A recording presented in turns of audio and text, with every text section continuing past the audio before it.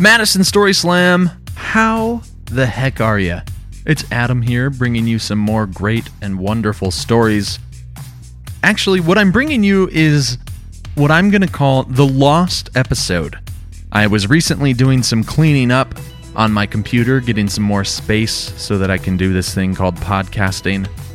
And I discovered an episode of Madison Story Slam that somehow never was posted. Can you believe this?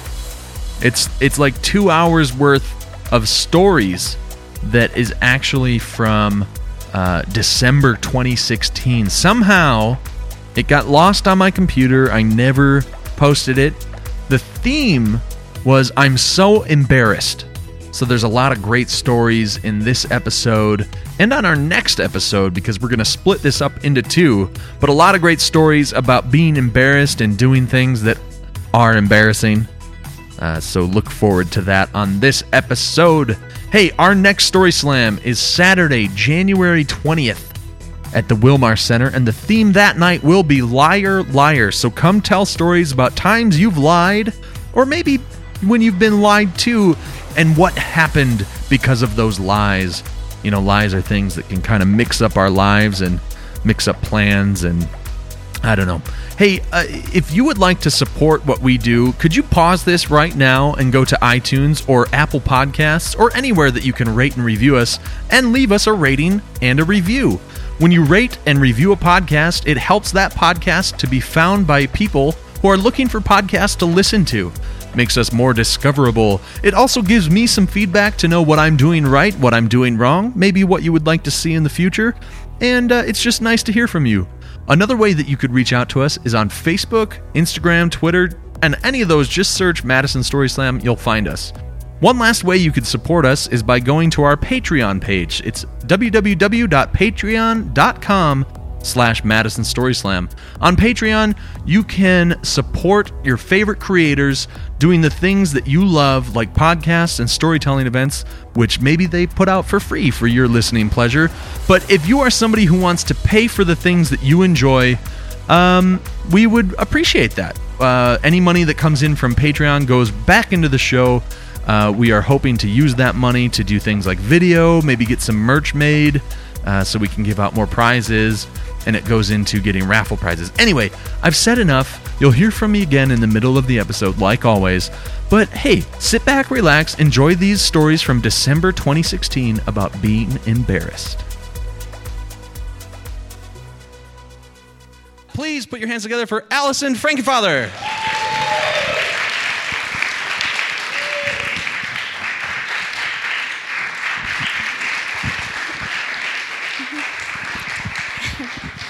Hey, so I totally agree that I'm so embarrassed is a great theme for Story Slam. Not just because everyone has been embarrassed, but I think also like being able to tell a story of a time that like when it happened, you were just like, oh my God, like just I'm ready to die. Like when will death come? That you can like tell that story and like hope to make it kind of funny. It like really shows like personal growth and that you can be resilient and self-deprecating, which I think is like two of the most important qualities to have. So in that sense, my story's a little off theme because even when it happened, I wasn't that embarrassed. I was kind of like, yeah, this is pretty embarrassing, but I'm okay. And so I think that was kind of like a first sign to me as a young teenager, like my life might turn out kind of okay because I'm okay with myself. So this story starts the summer after I graduated from 8th grade, so before high school. Confusingly, even though my town is really small, we have like a ton of middle schools that all feed into the same high school, probably because it's like a really rural area, and so they don't want kids to drive a lot. I don't know. So I was from one of the smaller middle schools, and one of my friends really wanted to try out for cheerleading. But she didn't want to go to tryouts by herself because she was like, all the cool girls from like the big middle school will be there, and like they're going to make fun of me, so I need you to come with me and try out. And so like, why she asked me, like, I don't know. Like, I'm, like, kind of like this chubby, uncool 14-year-old. And so why she's like, yeah, Allison should try out with, I don't know, maybe to make her look good. That was probably it, actually, in retrospect. But so she, like, is like, please just, like, come with me and, like, just, like, keep me company, basically. So I was like, okay, I'll do that. So it turns out that tryouts were like this 2-day thing. It was like a 2-day camp at this like new high school that I was already like pretty scared to go to. And we show up, and sure enough, like everyone else who's there, it was kind of like Disney came and was like, okay, we're doing an open casting call for like the mean girl in our new Disney movie. And that was everyone else who was at these like cheerleading tryouts, okay? So it's like 2007, I think, and you know, they're all wearing like the juicy booty shorts and like the layered camis and have kind of like the blonde hair that kind of like braces the jawbones, and like they spend a good deal of money at LA Tan. So I kind of show up like very pasty in like my sort of like sweatsuit that I've had since the 4th grade. And I'm like, all right, we're doing this. So we had to have like prepared a cheer for like this tryout. And we also have to learn a hip hop dance. So I think like my personal opinion of myself is like if you look at me now, you like don't really want to see what I would look like doing a hip hop dance. Like I probably wouldn't be that good at it. So like now take that back to when I'm like 14 and try to just kind of picture that a little bit. So we have to like learn this hip hop dance, do our own like made up cheer. And I have never done cheerleading before in my life. I'm like, how am I supposed to make up a cheer? And then like do a couple cheers that they were going to teach us. So it's this 2-day thing. The first day we kind of learn like what it means to be a high school cheerleader, like the philosophy behind cheerleading, like what your duty is now that you're a Rock Falls Rockets cheerleader to be. And I'm like, okay, whatever. And like, so I kind of go with it. I learned this hip hop dance to some like a remix of a Pitbull song or something. And I like make up this cheer, and I think that's the part of the story I've kind of blocked out. I don't know what the cheer was. I don't know what the moves were. Like, I don't think I really even knew like how football or basketball were played at that point in my life. So like anyone's guess what my made up cheer was. So then like the second day is the actual tryouts, and we have to like go in pairs. And I went in with this girl named Cassidy, who was one of the aforementioned Disney movie Mean Girls. And so we had to do our hip-hop dance together as a duet, and she was, like, really good at it, and I didn't really even know the moves. I kind of just watched, like, side-eye watched her, and was kind of just, like, a couple moves behind. And then we, like, both had to do our made-up cheer, like, with the other one watching. And then we had to do the most advanced gymnastic move that we knew how to do. So Cassidy went first, and she did like one of those like back handsprings across the entire gym floor, that like where she ends kind of like, you know what I mean? Like one of those where you see like they're wearing like glittery bloomers under their skirt. So she did one of those. It was really good. And so then the coach, Emily, was like, all right, Allison, what are you going to do? And I said, I can do a dive roll. So if you don't know what a dive roll is, I'm going to show you. And I'm also going to let you know that I'm about as good at it now as I was then. So I want you to keep heavily in your mind the picture of like 5 seconds before, like a very attractive high school girl doing like a triple back handspring across an entire gym. And then picturing a chubby, pasty 14-year-old girl in like a paint splattered sweatsuit doing this. I'm going to show you, okay?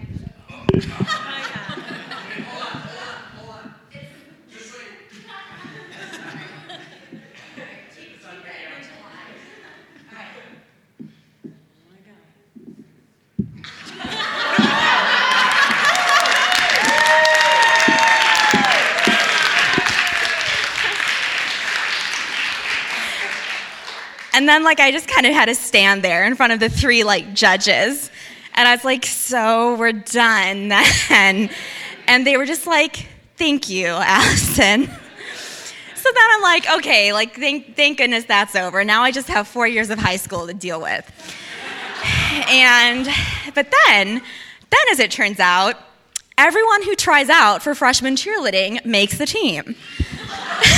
So So I like get this call, she's like, oh, hi, like this is Mrs. Erickson Betts from Rock Falls High School cheerleading. I'm just like, oh yeah, hi, Emily. And she's like, so congratulations, like you made the team. You can come to the school on Friday and like pick up your uniform. And I'm just like, what? And I'm like, oh, I don't think I'm gonna do it. And then my mom kind of just like in the kitchen or whatever, just like senses that I'm like backing out of a perceived commitment. And it's just like, and then she's like, Allison, hang up, tell her you'll call her back. And I'm like, hold on, my mom needs me, I'll call you back. And so you can probably imagine like the lecture my mom gave me, but it basically summed up to like, if you try out for something and you make it, it's like promising that you're gonna do it. And then if you don't do it, that's like breaking a promise and you can't do that. So guess who ended up being a freshman cheerleader? But I managed to talk my mom out of like I didn't have to do football season. I could only do basketball season. And she said, yeah, that's okay, that's fine. Well, as it turns out, that was a huge mistake because they teach you all the cheers and the spirit dance at the beginning of football season. And then I assumed like when I came for basketball season that someone would like teach me something, but they never did. So, and there were like 100 basketball games for a high school basketball team. And so for like every single one of those, I spent the whole game kind of doing cheers, looking like this, trying to watch what the other girls were doing. And just, I never got it. Like I never picked up on it. And like I didn't know what the cheers were called. So half the time they'd be like, okay, we're gonna do like defense now. And I would be like, okay, I know what this one is. And everyone would be like, and I would be like, is that not what this one is? But I didn't know the spirit dance, which we did at every halftime show. Like our band played the Rock Falls High School spirit dance, and everyone would be like doing, and I would just kind of be like, kind of just doing the like movement equivalent of mouthing peas and carrots when you're supposed to be faking dialogue during a school play. And so I was just not a good cheerleader. And like I had to take the last uniform that was left over too, because everyone always had theirs from basketball season. It was like 3 sizes too big. It was like a maxi skirt. And I just you could just look at me and say like, she does not want to be here. So the embarrassment, it really extended over all of basketball season. But at the end of the year, I won the Smartest Cheerleader Award because I had the highest GPA on the squad. And I was only caught on tape falling on the gym floor twice. And our star basketball player, who's now in the Kansas City Royals, only hit me in the head with the basketball one time. So all in all, I kind of chalk it up as a victory, especially since I was the only one our coach liked because I was the only one who wasn't actively mean to her. So in a way, like, who was really the best cheerleader? Like, I think it was me. So, so yeah, and even in the moment, I was able to be like, this is ridiculous. This is so embarrassing, but like, I don't even care. And I think that was maybe the first sign to me, like, Allison, you know what? You're going to be okay. You're fine.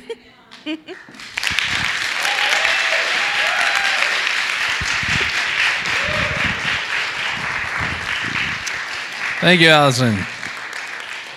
Do we have any other cheerleaders in the house? You're the only one. We got one back there, one here. So what is the whole like cheerleader thing of ready? Okay.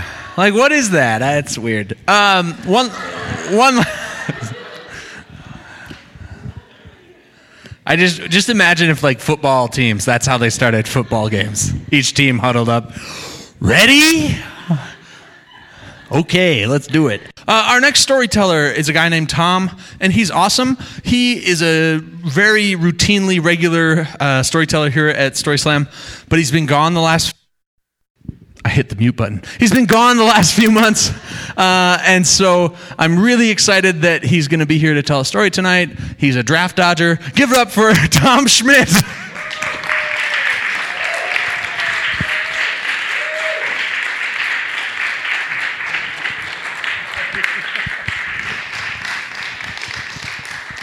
Hi. Since the last time I've here, there are new lights. They are a little intimidating. So the topic is embarrassment, and the only embarrassment is that I'm standing here. I'm going to tell a Christmas story, and it has nothing to do with embarrassment. It's just Christmas is coming, and I've been coming for a lot of years and for storytelling, and I really like telling a Christmas story, so that's what you're going to get. Okay, so anyway, Christmases in my house were always good with my parents and my grandparents. And I like to think when my kids were younger, they were great too, but they'll have to tell you that. So my earliest recollection was we lived in a little house. A lot of people thought it was a garage. And I went to Milwaukee the other day just out of curiosity, and the little place is still there. And it was just 3 rooms. And so that's where I grew up. And my dad, for Christmas, we always take a nap because we had our deal on Christmas Eve. And so we had to take a nap. And then, of course, you're always anxious. And so, when is Santa coming? When is Santa coming? Well, there was always an excuse. Well, he's not here yet. Or, well, we got to sweep up the ashes after he came down the chimney. We didn't have a chimney, but that didn't matter.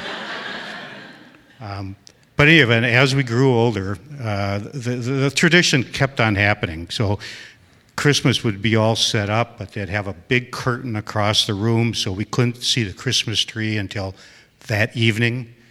And there was always a routine. So what we had to do is we had to take our naps. I had 2 younger sisters, and I was still, told to take a nap when I was in my teens. And we couldn't see the tree. It was everything was all covered up. So first thing we'd get up from our naps, and we'd have to have supper. Well, so we had a nice supper. Then we had to wash the dishes. And in the meantime, the tension is building, of course. And then we had to play our musical instruments. And so I played the clarinet, and my sister had a violin, and there was the piano, and my dad hummed and whatever else. And by the way, I was the worst clarinet player ever. As a little aside, I played in high school, and I was the 3rd chair for all of my high school, the last chair in the 3rd section for my entire high school career. So every time somebody new would come in, they would, well, actually, this is kind of embarrassing.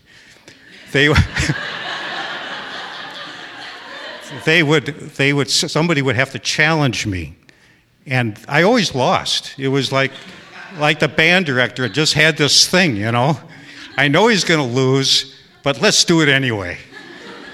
So anyway, I had to play the clarinet for our Christmas deal. So once that was all done, then the curtain would come down, and there all our Christmas stuff was. And it was always a monster Christmas, all kinds of stuff. It really was great. Then the next day, we went to my grandparents' house, who lived right next door to us. And prior to Christmas, we were allowed to go to Grandpa and Grandma's. The tree would be all set up, and it was just fantastic. They had this little village that was set up underneath the trees that were for my dad when he was a little kid, and maybe even my grandparents. I don't know. I still have them, this little set. And the trees on the light were the old style lights. They were big bulbs, like these bulbs in the other room, but colored bulbs. And the colors were great. They were coral and turquoise and colors you don't see on any Christmas tree now at all. And every piece of tinsel was put on the tree individually. Every single goddamn piece. And then my aunts and my grandmas, my grandmother and my aunts would take that tinsel off the tree and hang it on a piece of cardboard and use it again the following year. It was really something. So we could go over, and the presents were under the trees from my grandpa and grandma for us kids and my cousins. And we could go over there and we could touch these gifts. They were wrapped, but we could touch them. And so I was into fishing at that time, and my grandfather, he was kind of like a god to us boys because, he was fish and he'd hunt and all this kind of stuff that us kids wanted to do when we got older. So at 12, I knew my grandfather was going to take me out walleye fishing. And in order to do that, I had to have a fishing pole, right? Well, he gave me a fishing pole that he had made himself, but I did not have a reel, and I did not have a tackle box, and I didn't have lures and all that kind of stuff. And I could go over there and I would shake a gift, and the shape of it was a tackle box. And it sounded like a tackle box. So I had that one down. I knew I was getting my tackle box for my Christmas. And the next box was, I'm going to put this mic under my arms for a minute. It was about this big, just a box. And I knew that was my fishing reel. And so came time, and my cousins were there, and we opened up all our gifts, and I opened up my tackle box, and it was a tackle box. And it was great. It had nice cork liners inside of it, so the hooks would always stay nice and sharp, Well, you don't do that nonsense anymore, but that's what it was. And a few lures were in there. And then I realized, the next one was going to be my reel. And so I opened it up, and it was a pencil sharpener. But my grandpa and grandma were special to me, and so now the problem I had was to be happy about receiving this pencil sharpener for Christmas when it was supposed to be that reel. In any event, I faked it, I guess, good enough. My parents never realized it after I talked with them years later about that event, and they didn't realize that I had been disappointed. And I kept that pencil sharpener until I was in my sophomore year of college. And when I moved out of an apartment, I left it hanging on a door. And in any event, that's a Christmas story for you.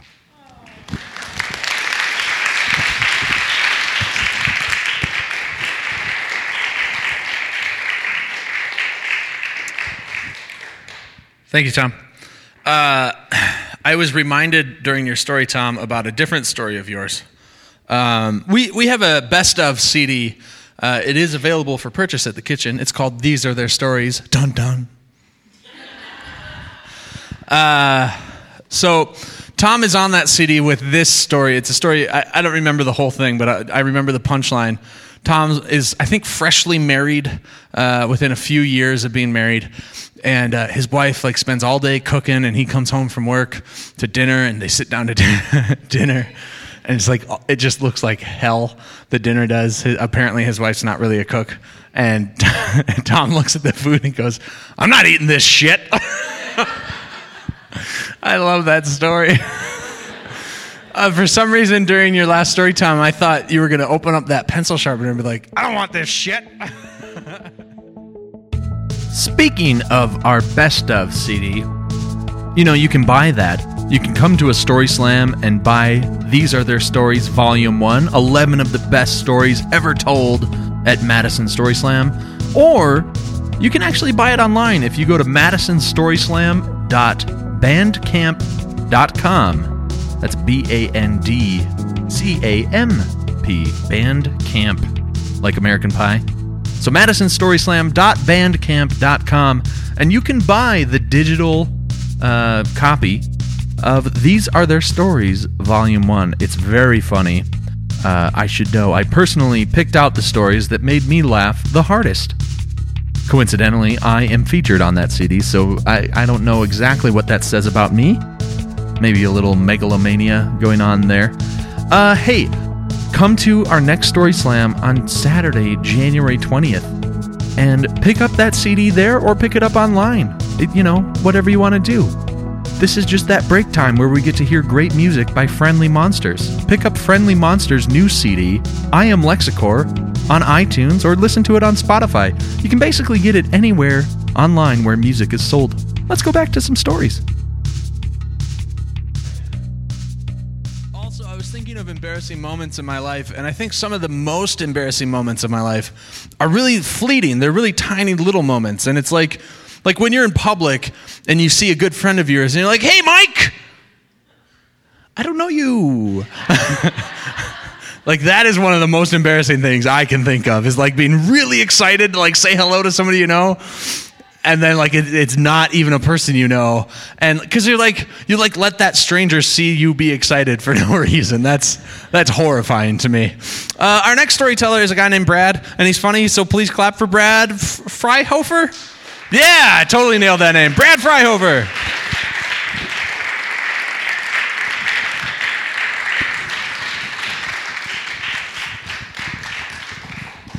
Okay. Well, tonight I was actually, we were talking a little earlier. There's a variety of stories I wanted to tell tonight, but I think what we'll start with is this one. When I think about embarrassment, or I look up what it means, one of the synonyms for embarrassment is shame, and shame is weird, because when I talk to my mom about embarrassment, to give you a little context, my mom was kind of more of the disciplinarian in the house. She kind of helped us devise our kind of moral compass and what direction we should do and kind of what right and wrong is. And my dad was kind of the goofball. He looks like George Costanza from Seinfeld. So, and he acts like him too, in all variety of ways. And so I always took over. I always really resembled my dad in a lot of ways. I like to be goofy, and when my brother's much more like my mom, much more disciplined and certainly focused, and kind of knew always kind of what he wanted to do. I was not that way, and so when I think about. I was talking in preface for tonight. I was talking to my mom. I was like, "Hey, do you remember any embarrassing stories from my youth?" And my mom's like, "Embarrassment? What? You were never embarrassed as a kid. You're not embarrassed now. Like, you create embarrassing moments for others. Like, that's your problem." And I was like, fair enough. But usually for me, the embarrassment came after I realized that I did something horribly wrong. And it was in this learning that I've had throughout my entire growing up. This is how I learned. And so I'm going to tell you one specific story about how that played out for me. In sixth grade, I grew up here in Wisconsin, in Baraboo, and at Baraboo Elementary School. There is, in sixth grade, you had to do silent reading. There's not much about me that is silent. I don't like to be silent. The idea that you'd have to sit for an hour and read was, to me, the biggest nightmare growing up. And I had two friends, Mike and Jeff, who felt similarly. And we hated silent reading. And so imagine this as the classroom. We would go, right? So people, kids would be like, the teacher would be like, "Hey, it's time for silent reading." And like, there'd be kids like, "Yes!" They'd go over to the bookshelf, they'd grab their book, they'd go find the comfiest seat in the house, they'd sit down and read. I'd look over at Mike and Jeff, and I'd be like, and we would try to find a place in the room where we could hide, where we could do whatever we wanted to do, and no one could see us, or maybe like we could just be mischievous and do whatever we wanted. And there was a table on the side of the room, and it was just your typical table, right? Like flat top table, 6 feet long. There was a outlet right below it, but nothing really other than that down there. So we would just go down there and we would sit. And we'd grab a book, that we would read, and we would use something just to make the teacher mad. We'd grab something that no sixth grader would ever read, right? We'd grab like Moby Dick off the shelf and be like, "Yeah, here we go. We're going to silently read." So we would sit down there, and this one particular day, it was me, Jeff, and Mike sitting in that line, not reading at all, and the teacher knew this about us, so we were troublemakers. And so what the teacher did, Mr. Giles went over and he sat on the top of the table. So his feet are dangling right in front of us, like we can see it. But the three of us are kind of sitting there still like, we're like pointing up. He's like, "He sat down. He sat down." And so I'm like, what can we do? I'm looking around. I'm bored. I'm like, what are we going to do? And I see next to me, I'm like, "Hey, check this out." And Jeff and Mike are sitting right next to me. Jeff looks at me, he's like, "Yeah?" And I'm holding up a paperclip. I'm like, check it out. And Mike starts to get where I'm heading. Mike's like, yes. And I'm like, all right. So I start unfolding the paperclip. Jeff is still kind of watching this, and he's starting to pick up about where we're going. And I'm like, stick this in the outlet. I dare you. Mike's like, yeah, let's do it. So he takes the paperclip, which I have bent into a handy-dandy little U, and Mike takes the paperclip, and he's like, oh, I know what to do. I'm like, what are you going to... He's like, he soaks it in his spit. Oh, yeah. This is going where you think it's going. But we need it. So at this point, I'm like, Jeff, I dare you to stick this in the outlet. And Mike's like, I double dog dare you to stick this in the outlet. And we're like, and Jeff's like, he's kind of like, yeah, let's do this. So he picks up the paperclip now that's drenched, like it's dripping, it's disgusting. And he's about to go towards the outlet. So he's carefully he's shaking a little bit. And then I'm like, whoa, hold on a second. And on the side here, there's a scissor. Somebody dropped a scissors. It's a rubber-handed scissors. I pick up the scissors, and I'm like, let's be safe here. Let's put the paperclip in the outlet, but do it like put it in where the scissors are, so you're like the scissors are kind of like your extension.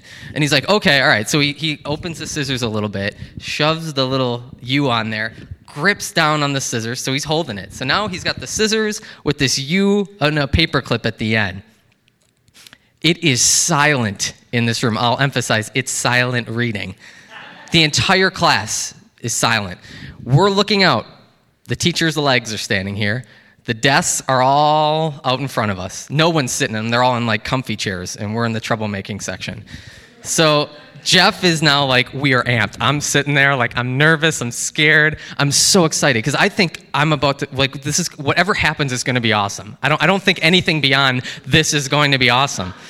And so Jeff moves closer to the outlet, shaking. I mean, he is just shaking. And Mike's on the other side, just looking like, yes. They get closer, he gets closer and closer. We're so excited. And then that moment before he sticks it in the outlet, there's just this like, you really feel like you're on top of the world. Like, it's just that moment of like, everything is good in this moment. This is when I realized that sometimes when you learn, sometimes it starts with a really loud noise. And then you learn in the subsequent hour and a half after that what you did wrong. And this is where you might get embarrassed or feel shame. When Jeff sticks it in the outlet, the loudest sound I have heard, it is a boom, and it rockets. The outlet rockets out of the wall, like maybe that much. Sparks fly, and because they're wax-covered tabletops, all I can see in my brain even today is the skipping of the sparks off of each tabletop across the entire room. I just see it spray. And I immediately, I look at Jeff and he's like, and he shoves the scissors underneath his pants, hiding it, underneath his pants. Michael's like, whoa, and I'm doing the same. I'm like, oh my gosh, we're picking up a book that, I'm picking up Moby Dick, I'm reading. And in this moment, we hear a thud, and I'm realizing it's my teacher returning to his butt returning to the top of the table. The shock of the boom that he was certainly not expecting made him sit back down on the top of the table. It's in that after the spraying of the sparks, the entire class, I don't know what anyone else is doing. I hear the teacher yell, Jeff, he yells it loud and it's clear. And it's in that moment that I start to feel what would happen. And what still sticks with me today, clearly, is we have made a terrible mistake. The outlet is black. I mean, everything around it has just been fried. It looked like, something went off. And the teacher gets up and is like, what do you say? What do you say to that? I don't even know what you do. And we all get hauled in to the principal's office. Now, my mom's a teacher in the high school, which I have to go to after this. And my dad works in probation and parole at the time. So I'm scared out of my mind. We sit down with the principal. The principal outlines what we did, which, yeah, we got that. And realized how bad it was, and we could have really been hurt really bad. And it's in that moment that I look at my friends, Mike and Jeff, who I spent so much time with growing up, who I really loved to death. They were amazing and just great people. And it's in that moment that I've realized that, yeah, we could have actually been really hurt. The principal gives us a sturdy disciplinary process, and I have to go home. And as you know, the principal's not the worst. Going home is. And I remember walking up to the high school, and here's the thing about when your mom works in the same school district that you're going to. You don't even have to say anything when you walk in. She already knows. So somebody had called her and said, yeah, your son got in a little bit of trouble. And so I walked in, and it was right there in my mom's face where I finally understood what embarrassment and shame were all about. Thank you.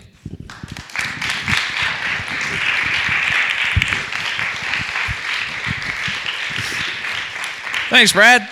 Please clap your hands for Gwen DeLapp.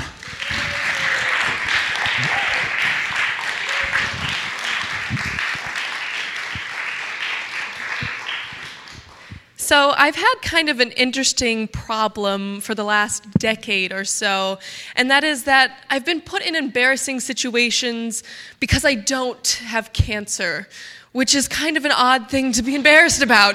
But I'm frequently embarrassed that I don't have cancer and I feel out of place all the time. So allow me to explain that. I go to the oncology clinic all the time because I have a blood disease, and oncologists are also hematologists. But people who go to the oncology clinic don't know this. They just assume I have cancer all the time, which has led to many problems. As a kid, it wasn't as bad because people talk to your parents as a kid when you go to the doctor. So the only problem when I was a kid was the muffins, because oncology clinics are really nice. Like, most people there are dying, so they make it really comfortable. There's really nice magazines and really nice chairs. If you're lucky, there's a fireplace, and there's always muffins. It's just this thing. I've been to like 10 clinics, and there's always muffins.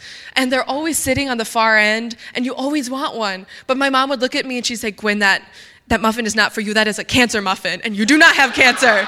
You cannot eat that muffin. And I'm like, Mom, we've been here for 2 hours. You go in for your lab, you're waiting. I'm like, we're going to get lunch. It's like 3 in the afternoon. It's a cancer muffin, Gwen. You can't have it. So I never got to eat the muffins, even when they asked, because I'd be like, now I can have it, because they offered it. Would you like a muffin, dying child? And I'd be like, no, I'm sorry. I'm full. I already ate. So I couldn't have the muffin. But otherwise, as a kid, it wasn't that much of a problem. Occasionally, I get really weird comments from my doctors, like, you have the best blood in the clinic today. And I'd be like, yeah, compared to the cancer patients, I know, it's really great. But as you can see, there's still problems here. But I remember I was really proud when I graduated high school, and I was going to have my own hematologist, and I was going to go to appointments myself. Because in pediatric care, you have to go with your parent. And then, it's weird by the time you're like 16, because then you're like, yes, I'm here with my mom while I get my blood drawn. Like, I need supervision for this. But I told my mom, I have to go by myself to this one. When you're dead, I have to go to this by myself, which maybe wasn't the best angle to go, take. But I was like, I have to do this by myself later, so I'm going to learn how to do this. And I'm going to go to my first appointment in Madison by myself. And after much convincing, she said, you can go, but you have to go early. I don't want anything to get messed up. So I arrived for my appointment 4 hours early.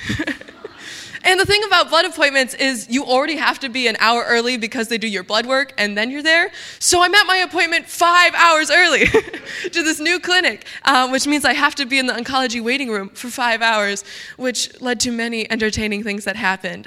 They scanned me in with my palm, like they read my palm, and it was really weird. And I sit down and I realized that no one goes to oncology by themselves because they have cancer. So everyone's there with like their friends or their family. And then I'm here like 18 and I walk in by myself and I sit down and I'm like, oh, this is going to cause some problems because everyone's trying to figure out if I have cancer or not at this point, because it's not clear yet. They're like, maybe she's here with someone or she's waiting. I'm not sure yet. So for about an hour, I'm good. They're like, she's just hanging out. She looks fine. Like, it's not an issue. But after about an hour, they take my lab early, and I come back out, and it's very clear that I am the patient. And then people start giving me concerned looks. And I think to compensate, everyone knows each other there. And if they don't know each other, they catch them up very quickly. They'll be like, oh, how long have you had cancer? Like, what type have you had? And what have you done? And it's like this bonding thing that I wasn't a part of. And I think they're like trying to get me in on it by talking like really loudly next to me and being like, I've only had cancer for 5 years, and like trying to like get me to speak up, but I don't have cancer, so I can't talk to them about it.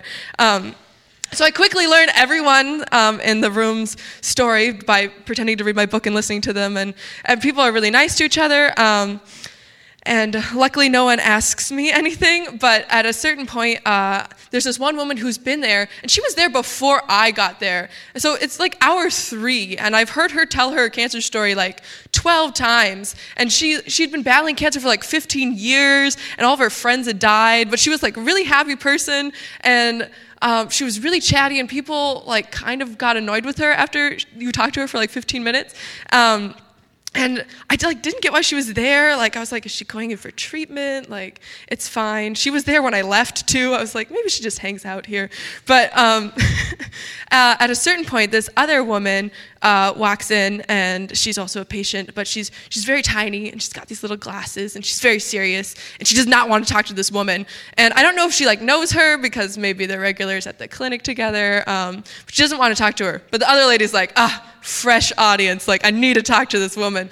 And she like the only seat that's left is like 2 seats away from this really chatty woman. So she sits there and she turns her body away and she takes out her knitting, and she's like, I'm not like paying attention to you.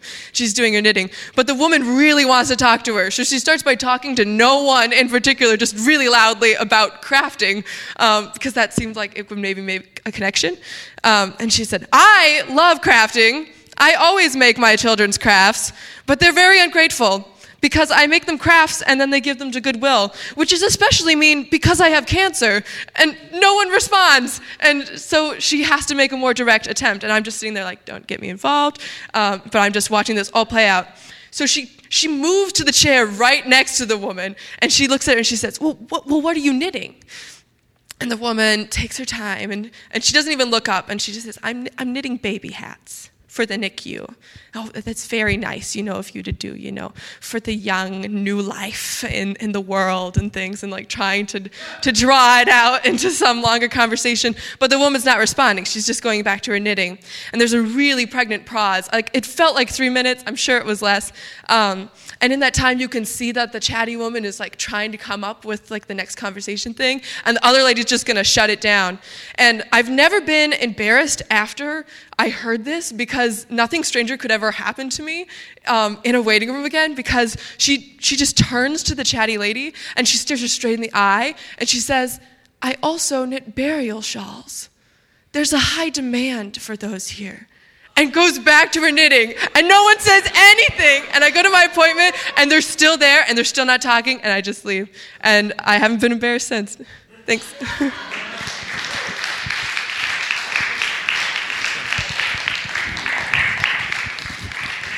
Thank you, Gwen.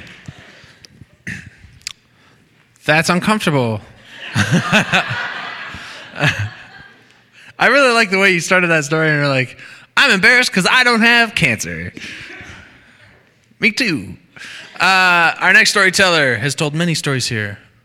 So please, be very kind and very raucous with your applause for Maria De La O.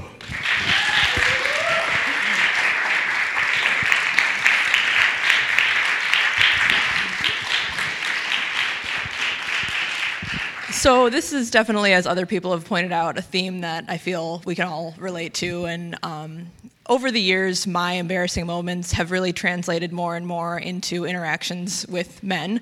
But, I have plenty of embarrassing stories of all kinds. There is the time, for example, like at the last slam, where at the very end of the night when we're all rolling up these round tables, if some of you guys are first-timers, you will witness this. And an hour or so.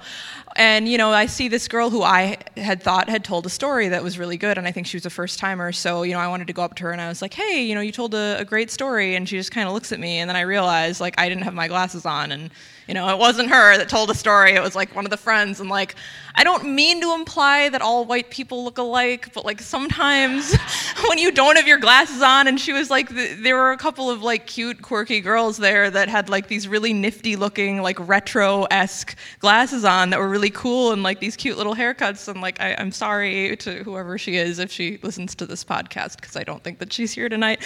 And there was, the time in 4th grade when, I dropped a Frappuccino, not the delectable kind from actual Starbucks, but the kind that you can buy in even in CVS or something in the fridge, the glass bottle, dropped it right on my big toe. And I was too embarrassed to tell anybody. My parents were out on a date, and it was just me and my sister, and I was too embarrassed to tell her, oh my God, Kathleen, I dropped a glass bottle of Frappuccino on my toe. So I'm wincing in pain in the kitchen, and there's no ice in the fridge, because we weren't always very well stocked in my house all the time. Sorry, Mom, but you know how it is.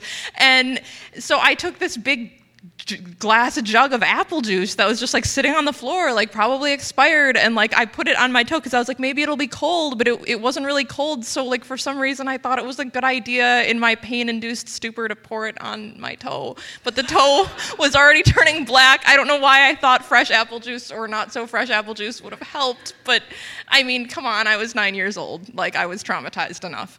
But anyway, this story was actually the beginning of my senior year of high school, and I had transferred schools midway through high school, but I was over at West High School here in Madison, and I had this big geek party to attend over at Westmoreland Park, if any of you have been there.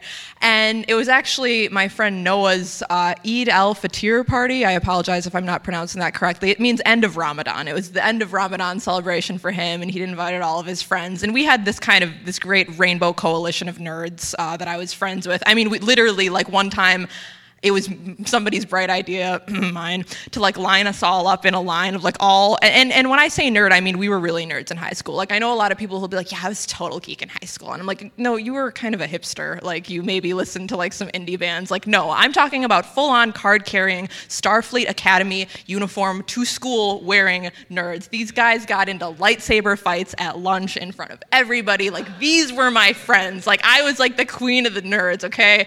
So, and a lot of them, about half or more of them were minorities. And so one time I was let's make a rainbow. And they were excuse me? And I was yeah, let's make a rainbow. And so we literally got up for no reason at all in skin color order, and I was exactly in the middle, and my friend Laura from Catholic school was the whitest one of them all, no surprise, and she was literally pink compared to everybody, but it was Noah was kind of the king of the nerds.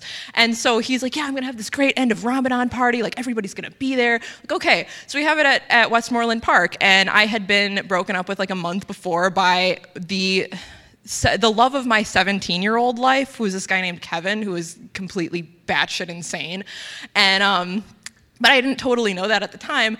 And so one of his friends, Rob, had expressed interest in me. So I was oh yeah, I'm gonna make Kevin jealous. Rob says that he's interested in me. Okay, cool. I gotta figure something out. So we're all at Westmoreland Park. We've got the food, and we're playing music, and we're piling one another onto the teeter-totter, which you totally shouldn't be doing because it's gonna break because we're all overfed teenagers.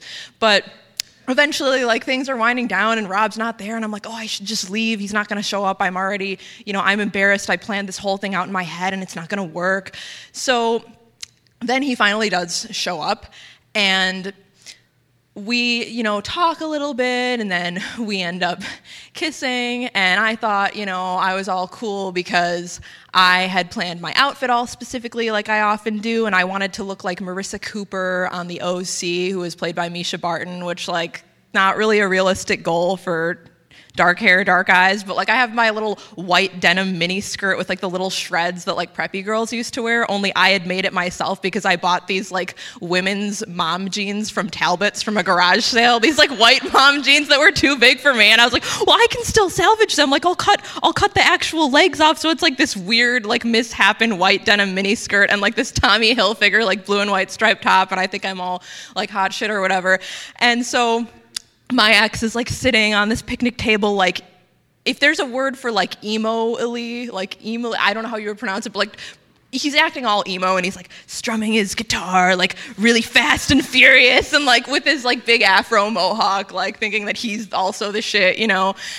And so I start kissing this Rob guy, and it's like a mutual thing, and I can't even remember how this arose, but like it was something about my mom, you know, had to pick me up at the end of the day. It was Sunday. It was you know, school the next day. I have to be home by a certain time.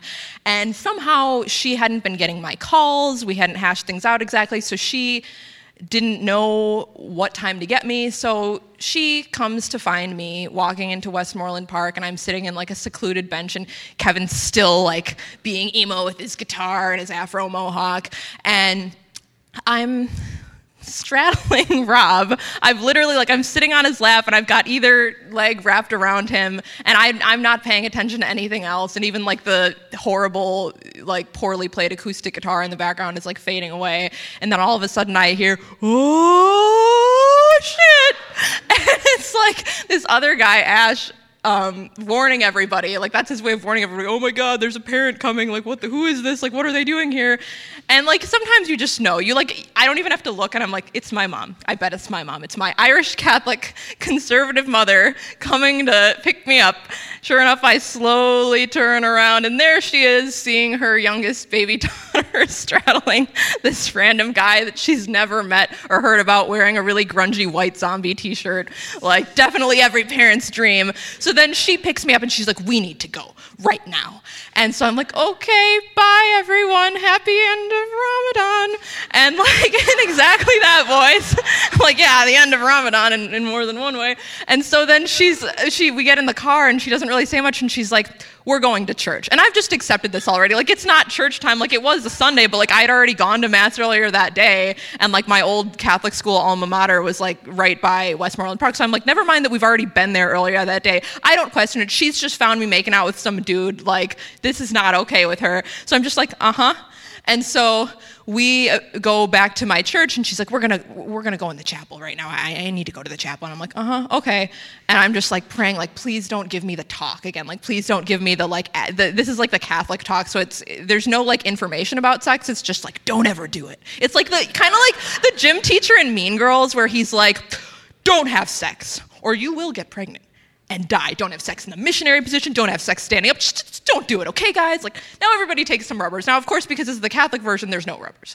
But it's just like the don't have sex talk. So I'm like, oh, God, I don't want to deal with this right now. So she, like, grabs my hand and like takes me into the chapel, and as we're about to open the door to the chapel, she sees this woman that she knows, I don't know from where, and she's like, oh yeah, you know, they're talking, and then I hear her say, like right in front of me, she's like, yeah, this is my daughter Maria, this is my youngest now, and she grabs this woman's arm all tender like, and she's like, I just found her in a park macking on some boy, so pray for us, would you?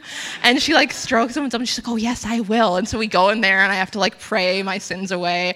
And it was punctuated by the fact that for some reason we ended up, I guess because like she was, you know, tired and neither of us felt like cooking. So she's like, well, do you want to go to Old Chicago, which was my favorite restaurant? May it rest in peace, not there anymore. And so I'm like, Kelly, I don't want to go to Old Chicago. I'm like, well, I mean, maybe, you know, things are looking up. Like maybe she's not going to murder me in my sleep, like, or suffocate me with a pillow because like I committed this mortal sin. So we go to Old Chicago and we're like having our delicious Sicilian pizza rolls. And then I look in the back corner and I see my older sister, Kathleen, who's like, shit, I should probably know how much older she is than me. She's like 7 years older than me.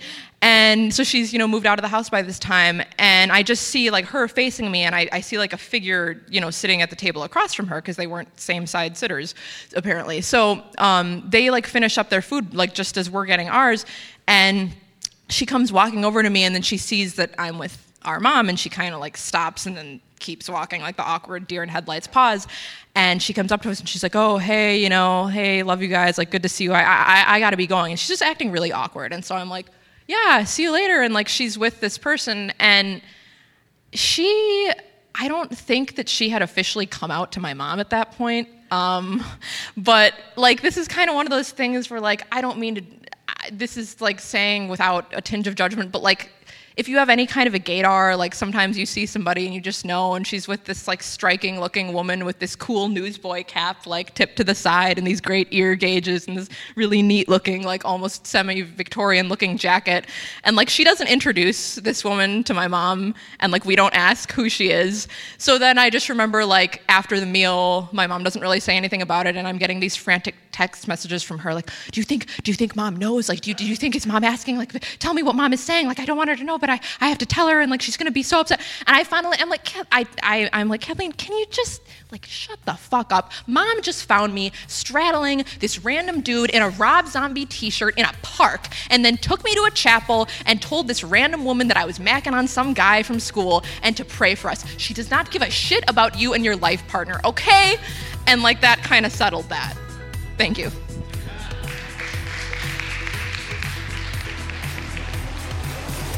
All right, that's going to do it for us today on this episode of Madison Story Slam. Weren't those stories so cringeworthy and embarrassing? What is that thing where you feel embarrassed for somebody else as they're telling a story? Like you're almost transported into their past, and it's just so embarrassing. All right, so our next Story Slam, as we've said a couple times, is Saturday, January 20th at the Wilmar Center. We hope to see you there because our theme is Liar Liar. So please don't say you're coming and then don't show up, because that would make you a non-truth teller person. All right, so that's at the Wilmar Center, like we said. A lot of good stuff coming up. We've got the February Story Slam that we're partnered with Wisconsin Public Television for the Garden Expo, and the theme for that one at the Frequency is resiliency in gardening. And that is on Thursday, February 8th at the Frequency, as I said. So come on out to the Frequency, have a good time, hear about gardening, tell about gardening. Anyway, keep listening, come to a Story Slam, and as always, I love you.